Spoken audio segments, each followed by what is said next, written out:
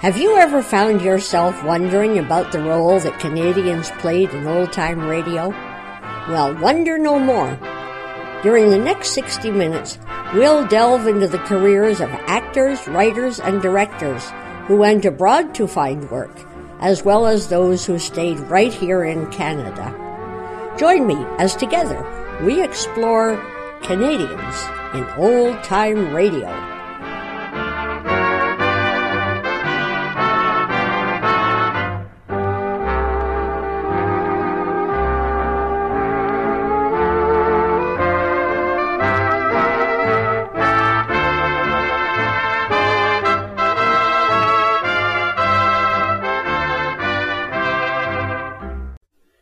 Hello and welcome to another edition of Canadians in Old Time Radio.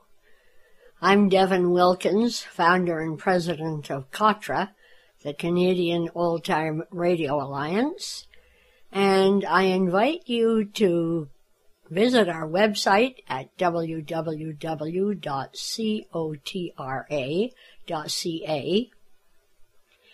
and have a listen to some of the program clips and I'll look at various tidbits of information.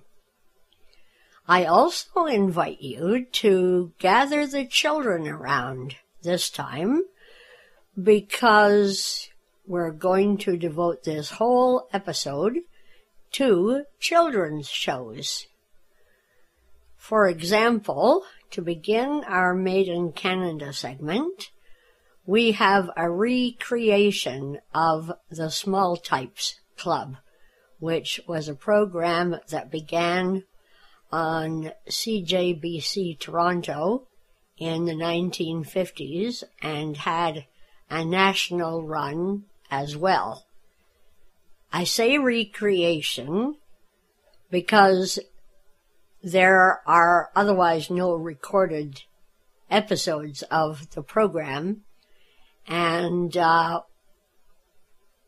one night in November of, I believe it was 1978, Debbie Hawley, who used to fill in for Bing Whittaker when he wasn't there, along with CBC radio personality Dave Lennox, decided to recreate an episode of this well-loved series.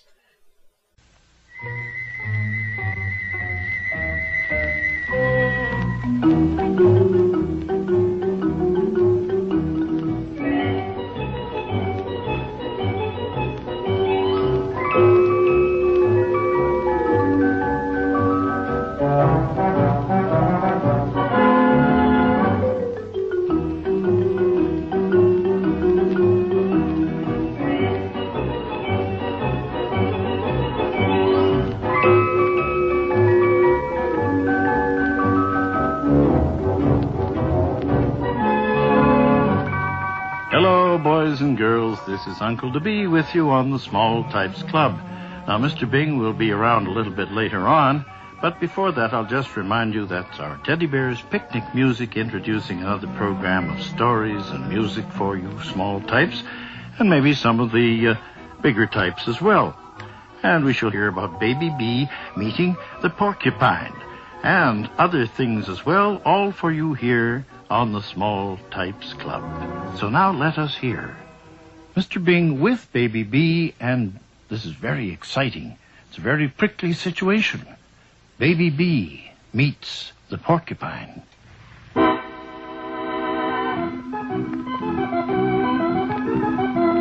Hello there, it's time for another meeting of the Small Types Club. This is Mr. Bing, and I want to tell you a story about Baby Bee and a porcupine. Porcupines look a little bit like a fat duck, except they have 4 legs and a head and neck like a turtle, and they have a tail full of little quills with sharp points, and you never want to get close enough to a porcupine to touch one, because the quills come out and will stick into anything they touch, and a porcupine quill in your hand or leg hurts very, very much. Porcupines live in many places, and there are a lot of them living in the northern part of Ontario. They live in the woods, and are quite fat and can't run very fast, but they climb trees almost as fast as they can run. But I must tell you about Baby Bee and the first porcupine she ever saw. Well, one day, just after school finished for the summer, Baby Bee was sitting on the porch waiting for her big brother, Busy Bee, to come home from work. She was singing a little song about the summer holidays. Could you please sing it now, Baby Bee? Yes, Mr. Bing. Okay, we'll listen. School is over for this year. I'm happy singing, as you can hear. But I guess I haven't told you all. I'll be happy when it starts this fall. And just as she finished singing, Busy Bee came up on the porch and said, "Say, Baby Bee, I'm going to drive up north tomorrow to look at a cottage which we might buy for the summer. Would you like to come?" And, of course, Baby Bee wanted to go. So the next morning, she and Busy Bee left the city and drove north. After a while, they came to a small place which Busy said was named South River, and the cottage was just a few miles away on Eagle Lake. Busy Bee talked to the man who owned the cottage for a long time, and then they had lunch, and Baby Bee was almost starved because it was very late, almost 2 o'clock. After lunch, Busy got a map and a key from the man, some sandwiches, and a large bottle of milk and a big flashlight, and away they went. He told Baby Bee that they would sleep at the cottage all night and drive home in the morning. And Busy drove quite slowly over a long, rough road for a long time, and they didn't see another car or any other person. Finally, through the trees, Baby Bee could see a yellow cottage with a bright blue roof. And Busy drove down a narrow lane, and there was the cutest cottage Baby Bee had ever seen. And right in front of it, the bluest lake you could imagine. Busy stopped the car, and they got out. There wasn't a sound, except the birds singing and the water splashing on the sandy beach. Neither one said a word for almost a minute, and then Baby Bee said, "Gee, it's quiet." And just as she spoke, the brush cracked at the side of the cottage, and Busy said, "Look, Baby Bee." And she turned her head just in time to see a small red deer bounding away into the forest. It was the first one she'd ever seen. "Well, let's go inside," said Busy, and he unlocked the door. After they had looked at all the rooms and opened the windows, Busy went out to the boathouse, where there was a canoe and a flat-bottomed boat. He pushed the boat out and took Baby Bee for a ride. She wanted to go in the little red canoe, but Busy said small types should never go in canoes until they can swim a long, long way, and Baby Bee can't swim that well. When they came back from the boat ride, the sun had started to go down. So Busy got some wood from the woodshed, put the chain back in the door, and went in the cottage to build a fire. They took sheets and pillowcases out of the bureau drawers and made 2 beds. Baby Bee chose the bedroom with yellow and blue curtains. And Busy looked through the kitchen, and he found a tin of pork and beans, some tea bags, and a tin of canned meat. So Busy had tea, and Baby Bee drank some milk, and they each had 2 sandwiches, some pork and beans, and a slice of the canned meat. Busy found a kerosene lamp, and he lit it because it was now quite dark.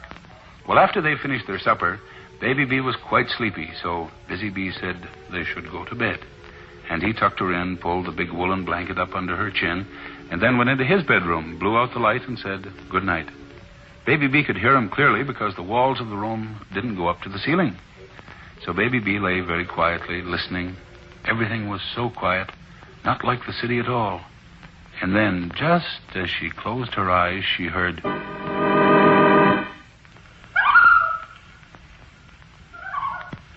She couldn't move for almost a minute, could hardly breathe. And then she called, "Busy Bee, what's that?" And Busy Bee told her that it was a loon, and that the loon was a big bird like a goose, and it lived on fish and played diving games on the water and had a lot of fun. So Baby Bee snuggled down again. And then she heard...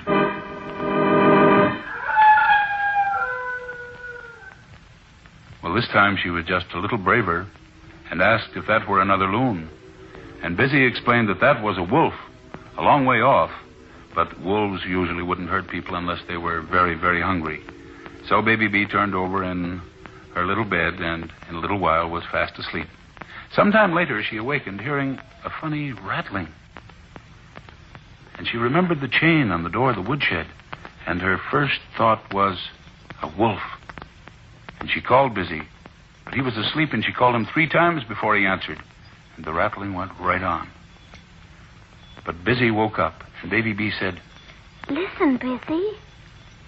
And they both heard the chain rattling. Well, Busy got up, took the big flashlight, and tiptoed to the window, and Baby Bee went with him. And when he turned on the flashlight, there was a fat brown porcupine chewing at the door. Baby Bee saw him, too, and Busy Bee picked up a small stick and he went out on the porch, tossed the stick, which hit the porky, and it scampered away. Busy looked at his watch, and, it was 1 o'clock. And so they both went back to bed and fell right to sleep. Well, in the morning, they went outside, and Busy showed Baby B the stick and the quills in it. And, she couldn't pull them out. And later, as they were driving back to the city, Baby B thought of those sharp quills in the stick, and she said, Busy, if I ever see a porcupine again, I won't be afraid, but I won't touch him.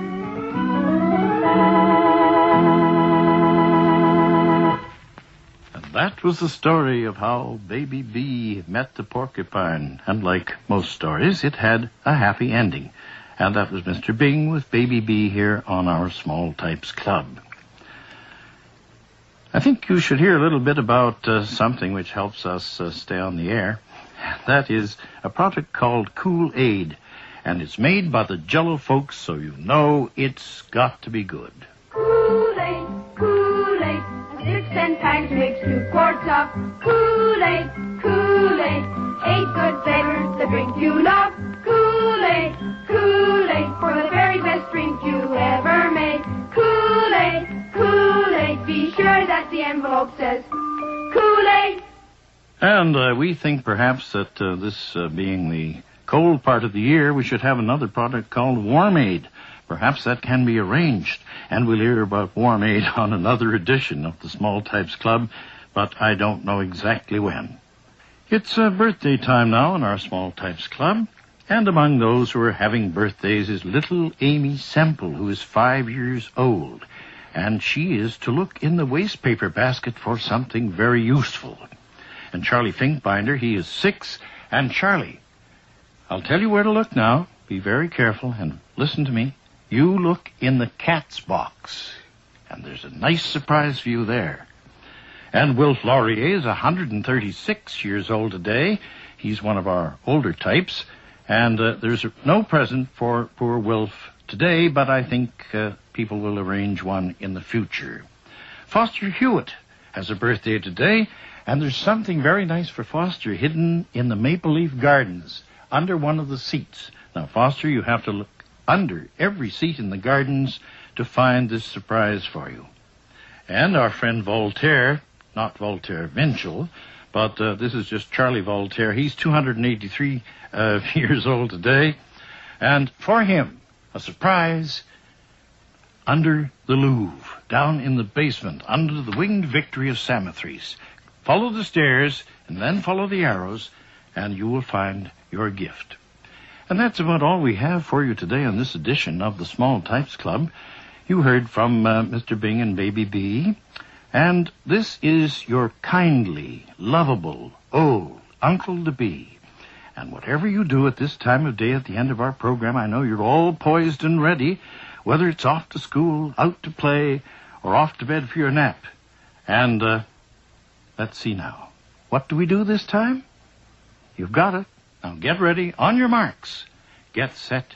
Go. And this is Uncle to Be, kindly Uncle to Be, reminding you it's time to scoot. The next show, still in our Made in Canada segment, has to be a show that was one of my absolute favorites when I was growing up. It's called Just Mary, and it came on at 1:15 Sunday afternoons. The host was Mary Grannon, a school teacher from Fredericton, New Brunswick, who began her radio career in 1938 with the show Just Mary on CFNB in Fredericton, and within a year it had spread to the entire CBC network, where it stayed for the next 20 years.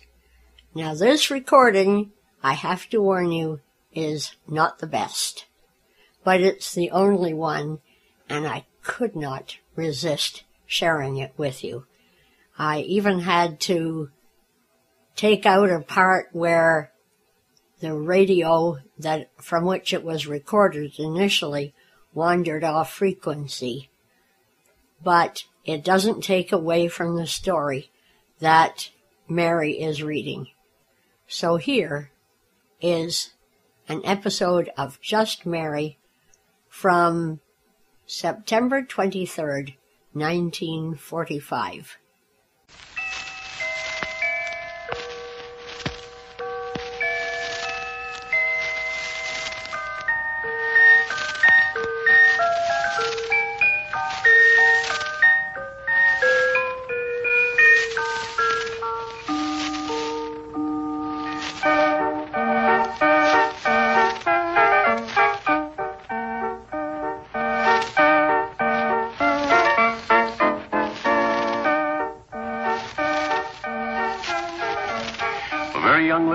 And others, too, the CBC presents Just Mary, with her original stories written and told by herself. And now here is Just Mary to tell you about Oliver Awful Pup. He really is an awful pup when the story begins. When the story ends, things are different. But because stories begin at the beginning and not at the end, I'll have to begin where Oliver was an awful pup. He was brown and shaggy and friendly and twinkly. And when people saw him on the street, they'd say, "Oh, what a nice little dog." But anyone who knew him thought differently. That is, everyone but Willie Wilson. Willie Wilson owned him. "Willie," said Mrs. Wilson one morning, "I'm afraid we'll have to do something about Oliver." "You mean because he's got a flea again?" "Because if you mean that, Mom, I'll catch the flea. I don't mind catching Oliver's flea. I told him not to go visiting the flea families anymore, but he's so friendly. He just goes visiting the fleas." "Yes, and he goes visiting the browns and the greens and the whites and the blacks. And we got nearly all the colors of the rainbow on our street, haven't we, Mom? The browns, the greens, the blacks, and the whites. We haven't any yellows or purples, though, have we? We got most every other color, though, Mom. Wouldn't it be funny if there was a Mrs. Orange and a Mrs. Pink to go with Mrs. Brown and Mrs. Black and Mrs. Green?" "Willie, don't tire yourself out trying to change the subject to the colors on our street. We're not talking about colors. We're talking about dogs. And one dog in particular, that awful pup of yours, my son, known as Oliver. What are you going to do about him?" "I'm going to take the flea out of him." "Outside of removing the flea, what are you going to do?" asked Mrs. Wilson. Willie sighed. "Mom, I don't know. I know he's an awful bad little dog. Not really bad, you can't say, because he doesn't mean it, Mom. And I know all the neighbors call him Oliver Awful Pup instead of just Oliver, but I love him, Mom. Heck, Mom, if anyone said to me, 'Willie, who's the three best people in the world?' I'd say Mom and Dad and Oliver. That's true, Mom." "I believe you, Willie," said Mrs. Wilson. "But nevertheless, unless Oliver mends his ways, we'll have to get rid of him." "Oh, Mom." "I mean it, Willie. I'm just tired out explaining to people that he's just a little dog and he doesn't mean any harm when he steals their lamb chops off the kitchen table, or chews their rubbers on the veranda, or tears their tablecloths from the clothesline. You know, Willie, they're right when they call him an awful pup." "Yeah, I know," sighed Willie again. "He is an awful chewer. I told him not to chew things, but, Mom, he fought that big wolfhound down Elm Street yesterday. Wasn't that brave?" said Willie hopefully. "No, it wasn't brave. It was bad and silly and bold. And we're off the subject again, Willie." "I know, Mom. Mom, if Oliver, what's that word when you're bad and you turn good?" "Reform?" "Yeah. If Oliver reforms, if he does that, I'll give him one more chance. If he reforms..." Just then, there was a terrific scream from the other side of the hedge. "It's Coralie," said Willie. "I know it's Coralie," said his mother, "and Oliver. Come with me, Willie, till we see what's the matter now." Willie and his mother went through the hedge. Coralie, her mouth still wide open, was now standing staring. Oliver, the awful pup, was disappearing around the corner of the street with Coralie's best rag doll. "What happened, dear?" asked Willie's mother. "I was playing here with Janie, and that awful pup of Willie's came through the hedge, and he saw me, and he stood there with a wicked look in his eyes. He looked just like a lion. Oliver never looked like a lion in his life, said Willie. Willie, said his mother. Go on, Coralie. Well, I was sewing a dress for Janie, a new dress. I was just going to put it on her when Oliver came. He grabbed her right off the grass, and he looked just like a tiger. Oliver doesn't look like a tiger either, said Willie. He does too. He does too, sobbed Coralie. He looked like a bad tiger. He took Janie, and he chewed her right on the apron. And now he's gone away. Willie, go get Janie and bring her back to Coralie. Bring Oliver to me, said Mrs. Wilson. Yes, Mom, but... Mom, do you think there's any need for such a fuss over a bunch of rags?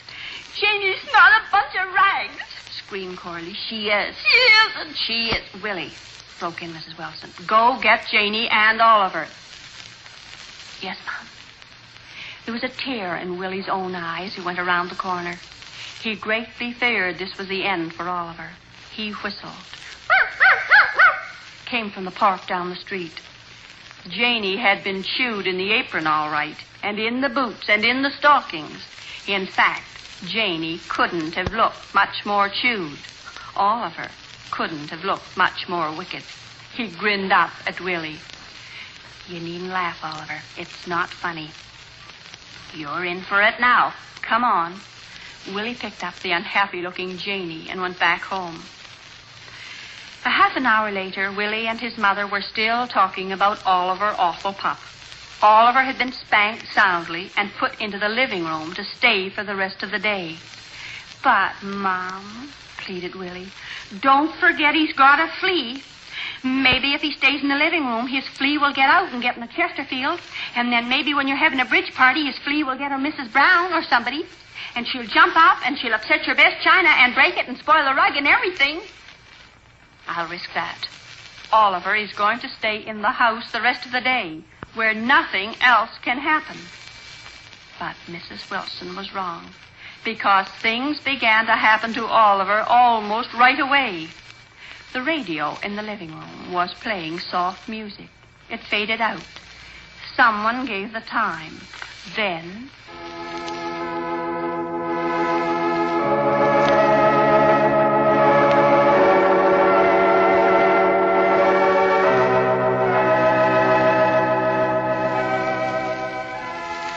Have you had your Golden Girl shampoo today? If so, you have that lovely, relaxed feeling, and your hair is as golden as the rays of the sun. But if you're one of those unhappy people who have never heard of Golden Girl shampoo, take a Golden Girl shampoo immediately. It comes in a dainty package or in that handy little golden soap cake. Look now, if you have no Golden Girl at hand, call your nearest drugstore and have it. Oliver Awfulpup had heard all he needed to hear. He dashed from the living room up the front stairs to the bathroom. Staying in the house might not be as bad as he thought was going to be. He was going to take a Golden Girl shampoo and have hair as golden as the sun. He found the Golden Girl in that handy little golden soap cake. The radio said to take it immediately, and immediately meant now. Oliver Awfulpup began to eat the Golden Girl soap. That's what to take meant to Oliver. He chewed it up with a wry look on his face. It didn't taste good, but he kept chewing. Bubbles began to form. Big bubbles, little bubbles. He was filled with bubbles, and the bubbles began to go up, and so did Oliver. Anyway, that's the way he felt like. He was swimming, flying, floating, up, up, up, up. Voices were screaming at him. Chewed Coralie's doll, didn't you? Shame, shame, shame. Oliver is an awful pup. Ain't the Browns washing up? So, You chewed the rubbers on the front porch, did you? Rubber chewer, rubber chewer, rubber, rubber, rubber, rubber. Have you had your Golden Girl shampoo today? If so, you have that lovely rested feeling. Chewed Carly's doll, didn't you? Shame, shame, shame, shame. Oliver, awful pop, awful pop, awful pop, awful pop. Oliver, what's the matter? It was Willie. He had discovered the bubbling little pop. Oliver opened his eyes. Oliver and shook.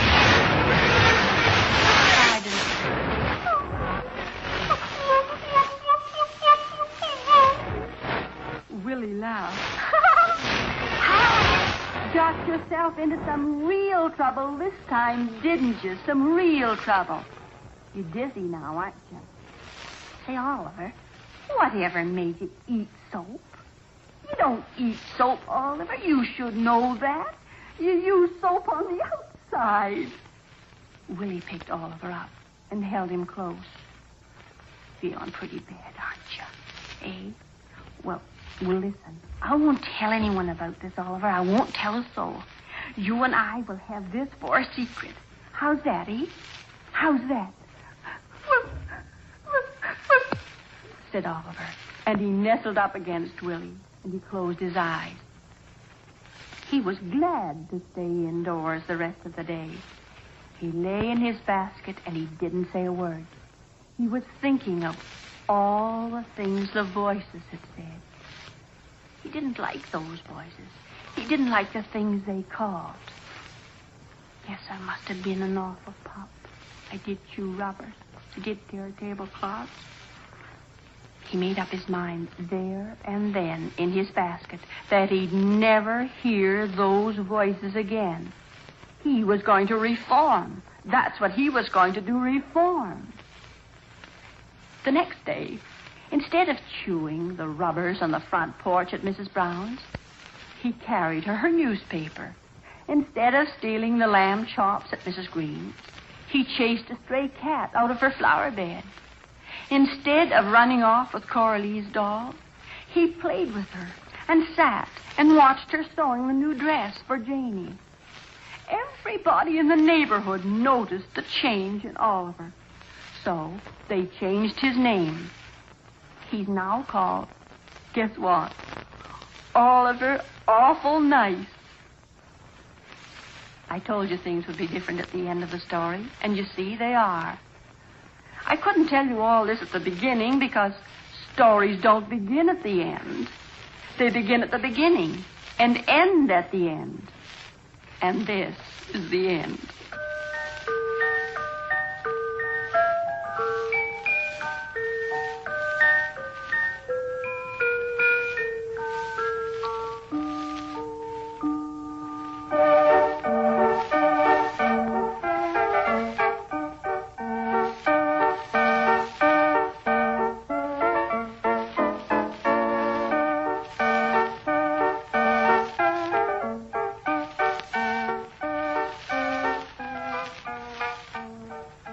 The CBC has presented Just Mary with her original stories, written and told by herself for our very young listeners and others, too.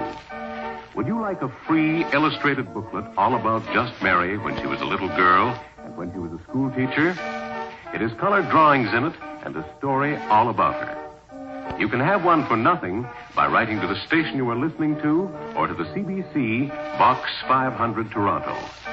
Be sure to write Just Mary on your envelope or postcard. Just Mary will be heard again next Sunday at this same time.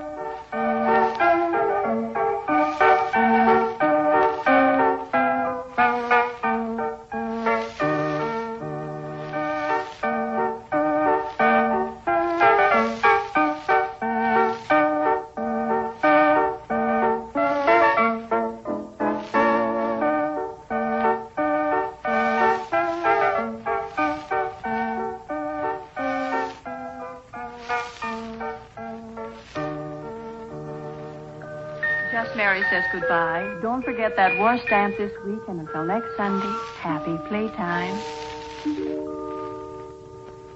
This is the Canadian Broadcasting Corporation.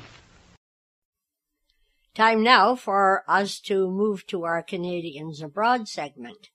And the Canadian we're going to feature this time is writer Joe Shuster. He was born in Toronto on July 10th of 1914. And yes, just in case you were wondering, he is indeed a cousin of the Frank Shuster of Wayne and Shuster fame. He also had a brother named Frank, but it was his cousin that was so prominently featured on Canadian radio and television. So when Joe was 9 or 10, he and his parents and siblings moved to Cleveland, Ohio, where he met Jerry Siegel, and in June of 1938, they became the creators of the Superman comic books. Just a little over a year later, Superman, and later on The Adventures of Superman, made its debut on radio and then, of course, went on to television. So I have an episode here for our children from January 23rd of 1950 called Dead Men Tell No Tales. Faster than a speeding bullet, more powerful than a locomotive, able to leap tall buildings at a single bound. Look, up in the sky, it's a bird, it's a plane, it's Superman!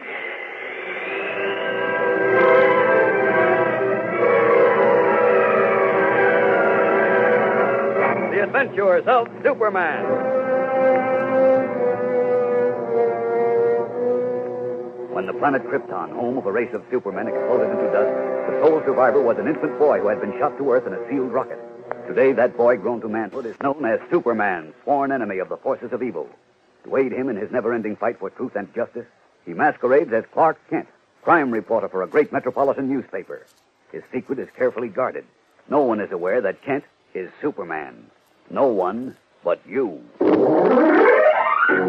Join with us now on ABC as Superman faces the gravest problem of his entire career, the possible exposure of his double identity, in an exciting transcribed adventure entitled Dead Men Tell No Tales.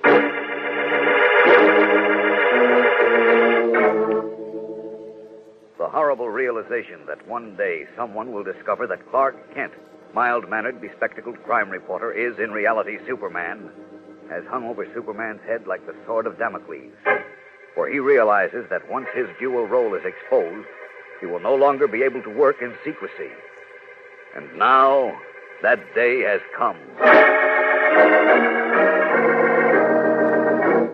Returning to his apartment late one night, after covering a routine hold-up story at police headquarters, Clark Kent discovered that a secret closet in his bedroom had been broken into, and the spare Superman costume he kept hidden there had been stolen. For a moment he was dazed. Then the full import of what had happened struck him like a savage blow. Whoever had stolen the costume, unless he was stupid beyond belief, was now aware that Clark Kent was Superman. For almost an hour, Kent paced the floor, unable to think. There were 6 million people in Metropolis, and the sneak thief might be any one of them. Finally, in desperation, he called in his friend, the private detective, Candy Myers. All right now, Clark. Relax. It's not the end of the world, you know. Well, it might be for me. Oh, stop it. No matter what the guy stole, it can't be that bad. Now, let's have it from the beginning. I told you, I got back from headquarters at 11 o'clock. I walked into the bedroom and found the door of the closet open. Okay, what was missing? Well, that's not important, Candy. The important What do you thing mean is... it's not important? I got to know what the guy lifted, don't I? Well, assume he didn't take anything. Well, then what's all the fuss? He still broke into my apartment. Now, look, pal V, You're not pulling any wool over Candy Meyer's eyes. In the first place, it's a secret closet. In the second place, nobody has a secret closet and leaves it empty. In the third place, if the guy knew how to get it open without jimmying the door, he must have had a pretty good idea of what was in it. No, he couldn't have known what was in it. So there was something in it. Well, yes. Well, what? Give. What did he heist? Now, Candy, believe me, it doesn't matter. All I want to do is get the thief. Is that all? Well, you know what I mean. I don't know what you mean, but I sure know what you need. You need a swami with a crystal ball, not a detective. Oh, Candy, please. Now, look, pal, you know as well as I do that whatever the guy took, he's going to try and sell or hock. The only way to put the finger on him is to check every fence and hock shop in the city. Well, but we can't do that unless we know what we're looking for, can we? But he won't try to sell or hock this, Candy. It has no value. Well, then what are you all hot and bothered about? Well, it has value to me. In fact, it's everything. Oh, brother. No, Candy, just do one thing for me, will you? Check the closet door for fingerprints. Have you got your dusting kit with you? Yeah, I got it. But... Please, Candy. Okay, but you sure like to do things the hard way. Well, it's the only way in this case. I wish I could tell you more, Candy. Honestly, I do. Tell me more, brother. You haven't told me anything. Well, just for fun, though, Clark. If the guy didn't know what was in the closet, if he wasn't hep, how did he get it open? Well, accidentally, I'm sure. It's on an electric spring, and it unlocks when you pull out the top drawer of my desk. Well, you sure went to a lot of trouble to hide something that doesn't have any value. Well, now, wait a minute. If what the guy took has no value, why did he take it? I don't know. Can't you lying in your teeth? There's no skin off my back. If there are prints on the door, I'll get 'em. After that, pal, you're on your own.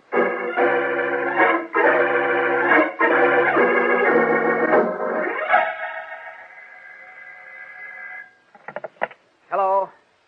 Yes, this is Kent. Oh, yes, Malloy. Uh-huh. Wait a minute. Let me jot that down, will you? Yeah, that's Noonan. Right. Yes. Yes. I see. Yeah, well, thanks a lot, Malloy. Right. Okay, Candy. Okay, what? That was Malloy at identification. They tabbed the prints. Lefty Noonan, 21 arrests and 3 convictions since 1938. So what? So he can be picked up, can't he? Sure, if the cops can find him. But if you think I'm going to get mixed up in a caper where you bring a guy in and you ask him, did you heist an unmentionable thing out of Clark Kent's secret closet? You're nuts. Oh, now, look, Let me go home, Kent. It's 1:30. You handle this thing any way you want Candy, I need your help. I can't call the police in on this. I want you to find Noonan and bring him to me. Just like that, huh? Well, you can do it if you want to. Sure, but what'll it get you? Look, all I need is 5 minutes with him alone in a room, or alone anywhere. But you figure on... Oh, hold it. Hello? Yes, Malloy. What? Let's have that again. Yes? Uh-huh. At 10:25, eh? I see. No. It's just a routine check. Yeah, sure will. Right. Candy. Yeah? The cop on this beat caught Noonan sneaking out of the delivery entrance of this building at 10:25 tonight. Well, that does it. You don't need me anymore. Sweet dreams, pal. Oh, Candy, wait. He got away. Huh? He broke loose before the prowl car showed up. The cop chased him, shot at him twice, and swears he hit him. But he got away. Yes, but if he's wounded, he'll be easier to track down, don't you think? Well, who knows? This is a big city with a lot of people in it. But if you want me to bring him in, I'll try. Thanks, Candy. Lefty Noonan, huh? That's right. I'll call you.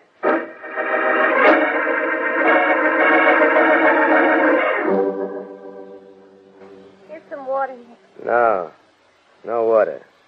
The slug went through his back, low down. If it's in his belly, water's I bad. better go call the doctor then, huh?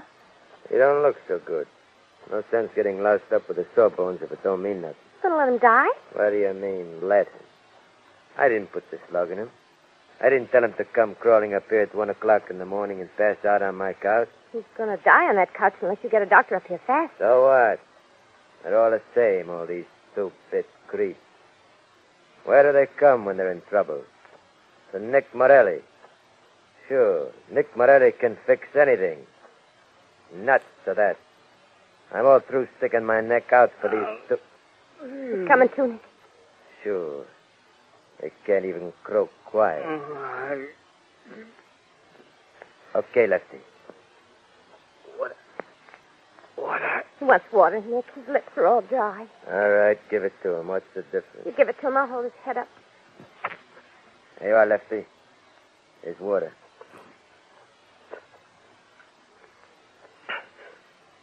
Thanks. Thanks, Nick. Okay, boy. Lay him down, baby. Nick, there's blood in his mouth. Yeah. Who plugged you, Lefty? Cop. Doing a heist, eh? Yeah. Where's the paper bag? Don't get up, Lefty. Lay still. Gotta have the paper bag. What's he talking about? He was carrying a paper bag. It's out in the hall. Get it, friend. I got an awful pain inside me. Sure, but it'll pass away. Just don't move around, huh? Was the copper plugged me in the back? The bag, Nick. This what you want, Lefty? Yeah. What's in it? What is it? Some kind of a fancy costume. No. Superman. What? Superman. Superman. Yeah, that's right. Secret closet. Guy living there. Superman. I don't get it. Guess he means he found this in a secret closet. Yeah. And whoever is living where he found it is Superman. Yeah. He's crazy. No. Let's be Superman. Nick, it looks like what Superman wears. Nick. Yeah, Lefty. On a level, Nick. Apartment 5E. 160 Standish Street. Guy must be Superman. This what you heisted from his place? Yeah. Secret closet. Pulled out drawer. Closet open. Worth millions, Nick. What is? Owen Superman. Who he is. He ain't kidding, Nick. Let's have the address again, Lefty. Write it down, baby. 160 Standish. Apart. Yes? 5E. Okay. You're gonna cut me in, Nick? Huh? Sure, I'll cut you in. Thanks, Nick. Always knew. Always knew.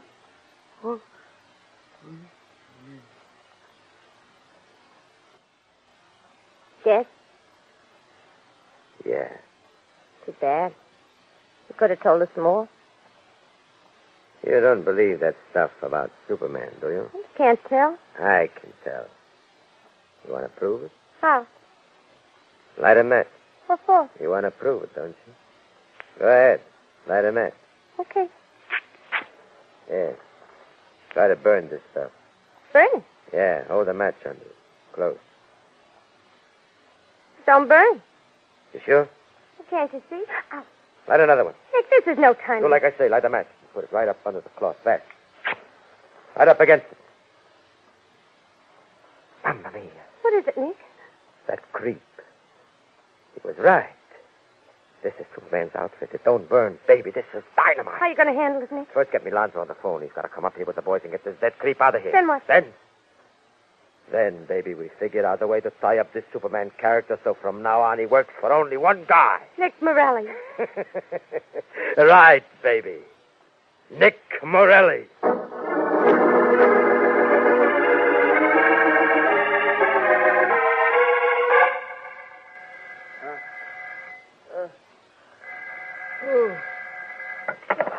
Hello. Wake you up? Candy? Yeah. Oh, I was just dozing. Get wide awake, listen close, and then go back to sleep. What? And don't bother me again with any wacky capers like this one. Did you find him, Candy? Yeah, I found him. Where is he? I'll come right down. Relax, pal. He's on a slab in the morgue. Dead? No, he couldn't get a hotel room, so they rented him a slab for the night. What do you mean, dead? When they reached the morgue, brother, that's all. Oh, okay, Candy. He was found in an empty lot on the south side, about 2 miles from your place. One of the cops' slugs caught him in the back, and that was as far as he could get. Well, that's that. Thanks a million, Candy. Thanks for what? Well, you don't know what this has done for me. In fact, you'll never know. I guess not. Nothing else, Kent? Oh, can't think of anything, Candy.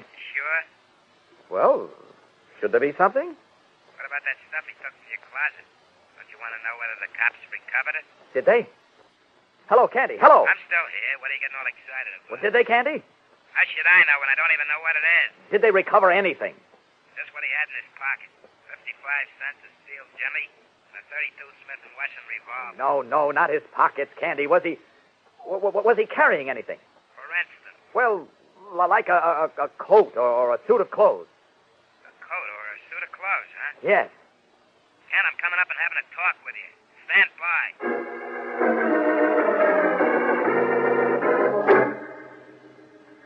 Candy, if I've said it once, I've said it a dozen times. I can't tell you what Noonan took from that closet. I wish I could, but I can't. Now, that's fine. Okay, pal, okay. There's just one more thing I'd like to say. That is, if you don't mind. Oh, now, skip the sarcasm, Candy. I've known you for 5 years. Brother, you took the words right out of my mouth. Right out of my mouth. What words? We've known each other for 5 years. And all that time, I've never seen you so jittery like this. Oh, nonsense. No nonsense. Something's happened that shot you to pieces.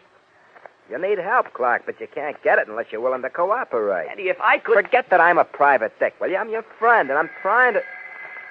Who's that at 3 o'clock in the morning? I don't know. Hello? Is this apartment 5E at 160 Stanley Street? Yes? Who's this? Is this Mr. Clark Kent? That's right. Who's calling? Who is it, Kent? Hold on. Who's calling? Was something stolen from a closet in your bedroom, Mr. Kent?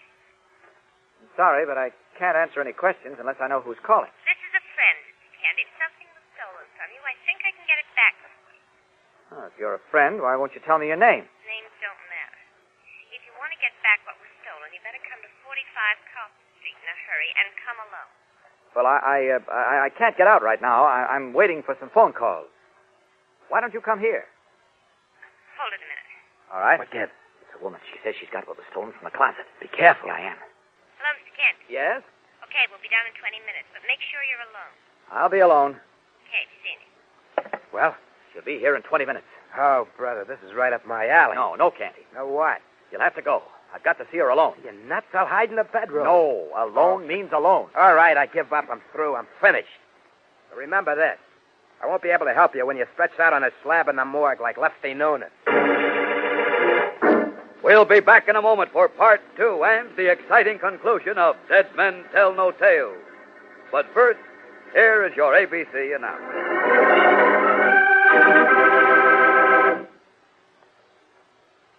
It doesn't take much remembering to remember the 42,000 victims in last year's record-breaking polio epidemic. That's right. The number of victims was 42,000, of whom 60% were children under 10 years old. Thousands of those stricken youngsters are still sick, still under treatment, still in need of help. The help you can lend by giving to the March of Dimes. The National Foundation for Infantile Paralysis cares for everyone who needs it, carries out research, stands as the greatest single effective block against this dread disease. It needs your help, needs it more desperately than ever before. This is your responsibility, a responsibility best met by giving your dimes and your dollars. Give in the name of your child. Give so that more children can return to their roles as young, happy citizens. Give and give again to combat polio. Keep those dimes and dollars rolling to your local March of Dimes headquarters. And now, back to the adventures of Superman and part 2 of Dead Men Tell No Tales. Unaware that the telephone call he received was from Nick Morelli's girl, and that both the girl and the racketeer are aware of his double identity, Clark Kent waits nervously and impatiently for their arrival. But Candy Myers, suspicious of an attempt at foul play, has not given up as he threatened to do. Although he left Kent's apartment, he is now waiting outside the entrance to the building. It is almost 3:30 in the morning. The street is dark and silent. Suddenly, a car swings around the corner and pulls up in front of the building. Candy Myers steps back into the shadow of the doorway. I don't see any number, Nick. You sure this is 160? There it is. Right over the door. Oh, yeah. Excuse me. Oh. Don't never step out of the dark like that again, fella. It ain't healthy. I'm sorry. I've been waiting for you. Waiting for us? Yeah. I'm Clark Kent. Oh. I thought we were supposed to come up to your apartment. That's what you said over the phone. Yeah, I know, but I was afraid somebody might come in, and you said I had to be alone. You got people coming in at 3:30 in the morning? Well, you see, in my business, you just can't tell. You know what he means, Nick. Sure. Okay, you want to go over to my place? Suits me. That's even better, Nick. Then we can show him the proof. Somebody asked you? Well, I was Button your lip. Okay, Mr. Kent. Let's go. Sit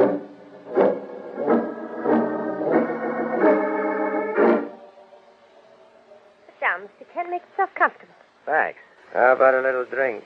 Never touch it. Smoke? No, thanks. Real athletic type, huh? Stands to reason, don't it? You sure look different sitting there. Different than what? What are you trying to kid? Gets me at iron soda, baby, huh? Huh? Just because you don't drink don't mean I don't have to. Of course not. Go right ahead. Okay. You must be wondering where I fit into this, huh? Yeah, in a way. Well, here it is. I know the creep that busted into your apartment and copped something out of your closet. Here you are, Nick. Thanks, baby. Matter of fact, I got what he heisted off you. You have? Yeah. Want to get it back, don't you? You bet I do. Okay. What is it? Huh? You heard me. What did the creep cop out of your closet? If you got it, you know. That ain't what I asked. If you don't know, Nick, who does? Shut up. Huh? What was it? It's like a coat or a suit of clothes. What kind of a suit of clothes? Give it a name.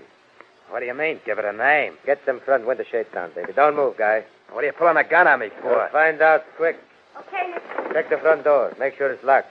Okay. You and me are going to find out something, Kent. Lock, Nick. All right. What's the angle, Nick? The angle is I think maybe this guy's a phony.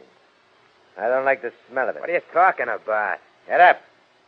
Come on, get up. Sure, but... I'll make with the talk. All you got to do is listen. One thing Nick Morelli don't like is getting the double cross. He don't like it for nothing. So if Nick Morelli thinks the guy is slipping him the finger, he right away quick takes care of it, see? No, I'm doing the talking, remember. Go ahead. Thanks. Sometimes maybe it happens Nick Morelli makes a mistake. He gives the business to the wrong guy. The guy who ain't slipping him no finger. But with you, it don't matter. If you're the guy you're supposed to be, nothing's going to happen. If you ain't, then you're trying to slip Morelli the finger, and you got it coming. Catch wise? I'm not allowed to talk. Go on, talk. Say what you got to say.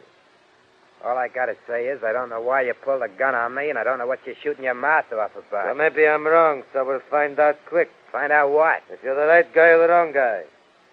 I'm going to toss a couple of 38 slugs your way. If you're the right guy, okay. If you're the wrong guy, you're a dead pigeon. Caught in a blind trap, unaware that Morelli is trying to determine whether or not he is Superman, Sandy Myers faces the steel-black muzzle of a gangster's gun and almost certain death. Meanwhile, in his apartment, Clark Kent glances at his watch for the 10th time. 5 minutes to 4. She called a little after 3, and she said 20 minutes. Almost an hour. Now, I'm not going to wait any longer. 45 Carlton Street. I'll pay her a visit as Superman. Removing his horn-rimmed glasses and stripping off his business suit disguise, Clark Kent emerges in the brilliant red and blue costume of Superman. Raising a window, the only human being on Earth who numbers among his amazing powers the power of flight leaps out into the darkness. Hovering for a timeless moment in midair, he gets his bearings and then, like an arrow shot from a bow, speeds across the city and drops down on the sidewalk in front of the stucco house at 45 Carlton Street. One glance and his X-ray vision shows him the scene inside the house. Great Scott! Tensing every muscle in his powerful body, Superman crashes through one of the blind-drawn windows and, like a human projectile, strikes Candy Myers and knocks him unconscious. Almost at the instant the gun in Nick Morelli's hand blasts out. Mamma mia! It's Superman! Drop that gun. First, I got to make sure. All right.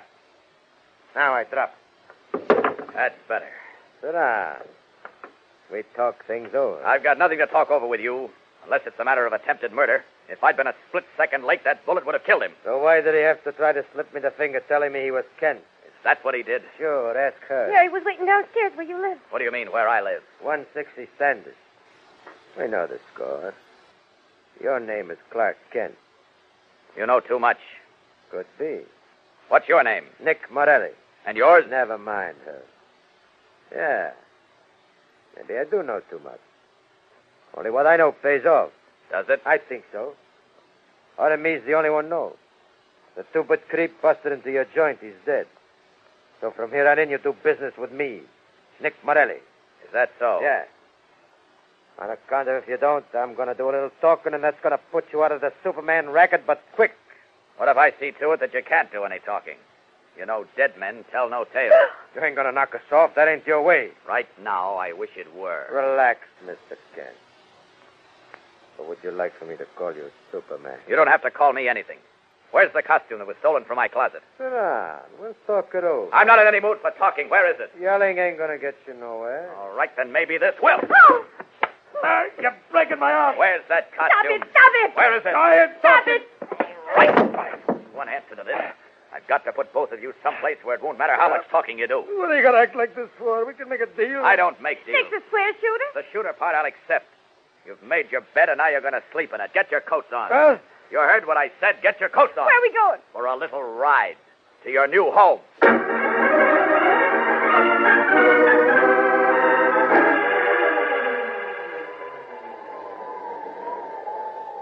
Now, I'm warning you. This mountain top is 4,000 feet high, and there's no way down. You're murdering us. We'll freeze up here. I'll be back with everything you need, including a bungalow. You won't freeze or starve. What are you doing this for? I told you I was willing to forget it. I even told you what the costume is. Your telling me isn't worth much. I'll swear it on a stack of Bibles. That's worth less from you. No, this is how it's got to be. Until I can think of something else, you two are going to live up here. Please give us a break. You're getting a break. Now remember, don't try to escape. I'll be back. Leaping into the still darkened sky, Superman hovers in curious flight above the mountaintop, watching the tiny figures of the gangster and his girl. Then, just as he is about to turn in midair and head for Metropolis, he notices with horror that, hand in hand, they are attempting to make their way down a steep slope. What a stupid fool! Arching his powerful body, Superman prepares to swoop down after them, but he is too late. Loose sand and gravel rolls under their feet, and, losing their balance, they pitch forward headlong, their bodies striking a ledge and bouncing off like sawdust dummies, falling to the valley 4,000 feet below.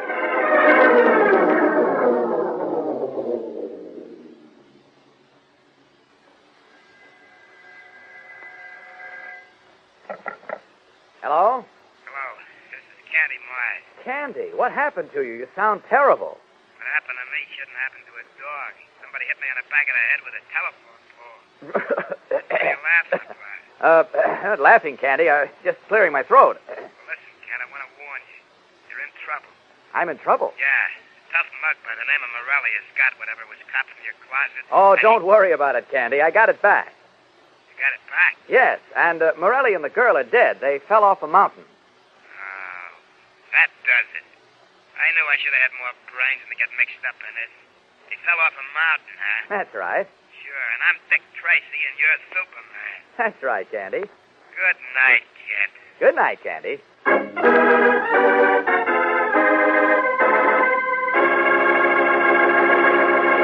And so ends Dead Men Tell No Tales on The Adventures of Superman, which have come to you each week at this same time over many of these same ABC stations. With tonight's broadcast, we end the current series of Superman Adventures. Thank you for listening, and we hope to be back with you shortly, bringing you radio's most fabulous character and thrilling stories of action, mystery, and adventure. So be sure to listen when next again you hear that familiar cry. Faster than a speeding bullet. More powerful than a locomotive. Able to leap tall buildings at a single bound. Look, up in the sky. It's a bird. It's a plane. It's Superman. Superman is a copyrighted transcribed feature appearing in Superman DC Comic Magazine. The role of Superman has been played by Bud Collyer. Music has been composed and played by John Garth. This is Jackson Beck saying goodbye for the present and hoping to say hello again in the very near future.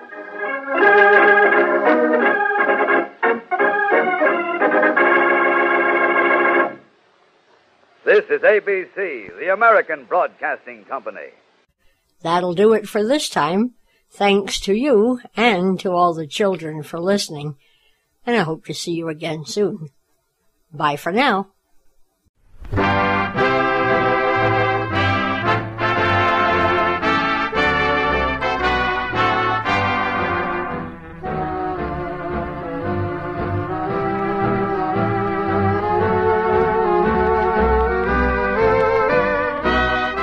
If you've enjoyed the shows you've heard during the past hour, be sure to tune in again next week, same time, same station, when once again we'll listen to programs that are remembered today thanks to the involvement of Canadians in old-time radio. This is Devin Wilkins speaking.